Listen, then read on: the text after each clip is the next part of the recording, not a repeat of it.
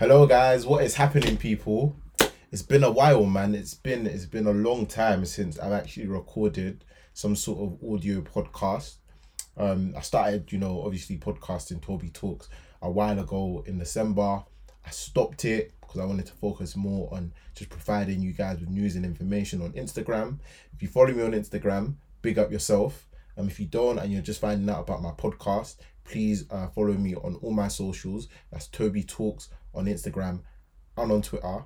I post regularly trying to keep people up to date with what's going on in the UK politically. So today we've got a very special episode. I wanted to start the podcast on a humble thing. So for those of you that don't know, there are going to be no more Oyster cards for people under 18. So currently the way it works is that if you're under 18, you get free bus travel. This is something that has been going on since 2004 when Ken Livingstone, the first London mayor, was elected. He implemented free bus travel to everyone under the age of 18.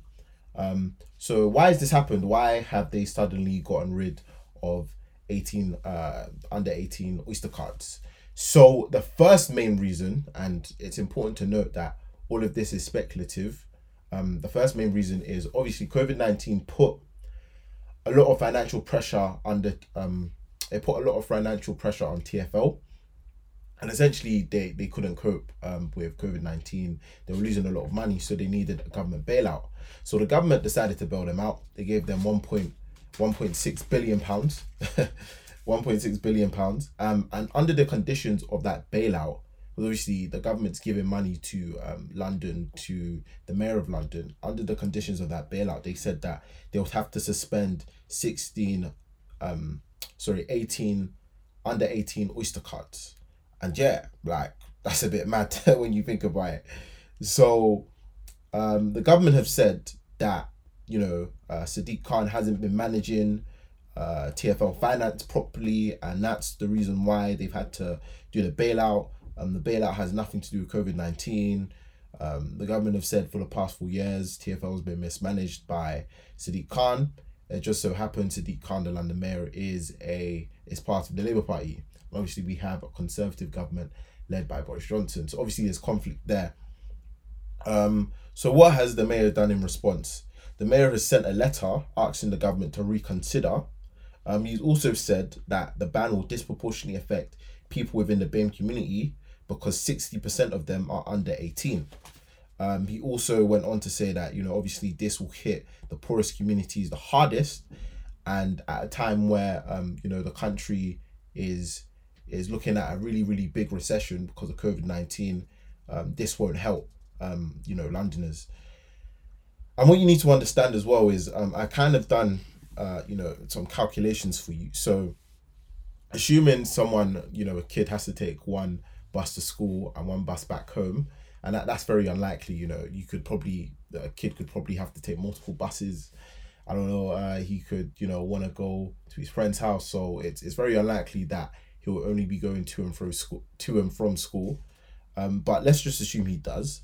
So currently it costs £1.50 to jump onto a bus. If he was to go there and back, it would cost £3. So there are 190 days in a school year. So if you times 190 by 3, you get 570. So it will basically cost a parent £570 a year to send their child to school. Obviously, parents could have multiple children. So that's £570 the poorest people in society will probably have to cough up. This will probably come into effect in September, although there are a lot of petitions and a lot of people campaigning to try and revert this. In my opinion, I think the reason why this has come about is twofold. I do think that Sadiq Khan had no other option but to go to the government, which sort of speaks to how he's been handling the budget of TfL and whether TfL had underlying issues before the pandemic. I do think the pandemic pushed TfL to the brink, and Sadiq Khan had no choice but to go and get that government bailout. Could he have gotten the government to concede, or could he have gotten the government to drop this bus travel affair? Could he have essentially pressured the government into not making that a condition? I don't know. Maybe he could have. A lot of people think he didn't try hard enough.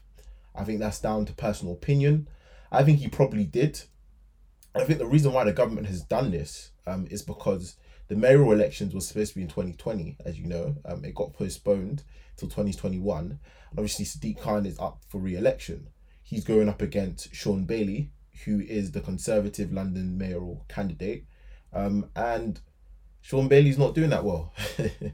He's not polling very high. People don't think he's going to win. People, have their money on Sadiq Khan. And essentially the Tories want to essentially give their candidate a boost or something to talk about and something to call Sadiq Khan on about. So yeah, this does do a lot of damage to Sadiq Khan's credibility. It does affect his popularity because he is obviously the London mayor, and people are going to be looking for somebody to blame, which is most likely going to be him. So it helped the Conservative Party's candidate. That, I think, is the motivation of the government for doing this.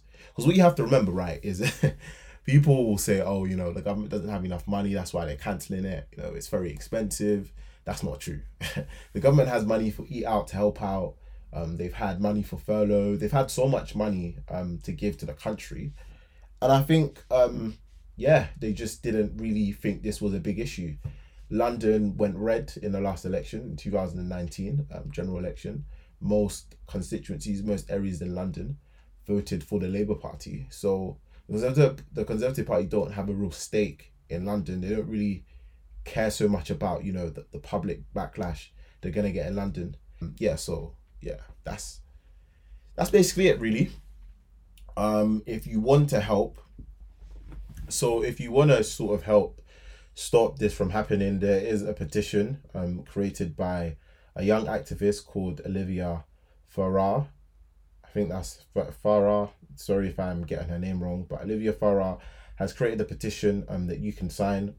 I don't think this will actually do much in helping the issue. I think what's likely to happen is for about a year or two, travel, under 18 travel will probably be suspended once TfL finances are okay and if Sadiq Khan wins the election. To be honest, I think anyone that wins the mayoral election, even if the Conservative candidate wins, will probably bring it back. So yeah, that's your daily update, and that's your sort of nugget of the day, your piece of news of the day. If you enjoyed this, please share it with friends. And like I said at the start, please follow me on Instagram and Twitter. That's Toby Talks on both platforms. See you next time.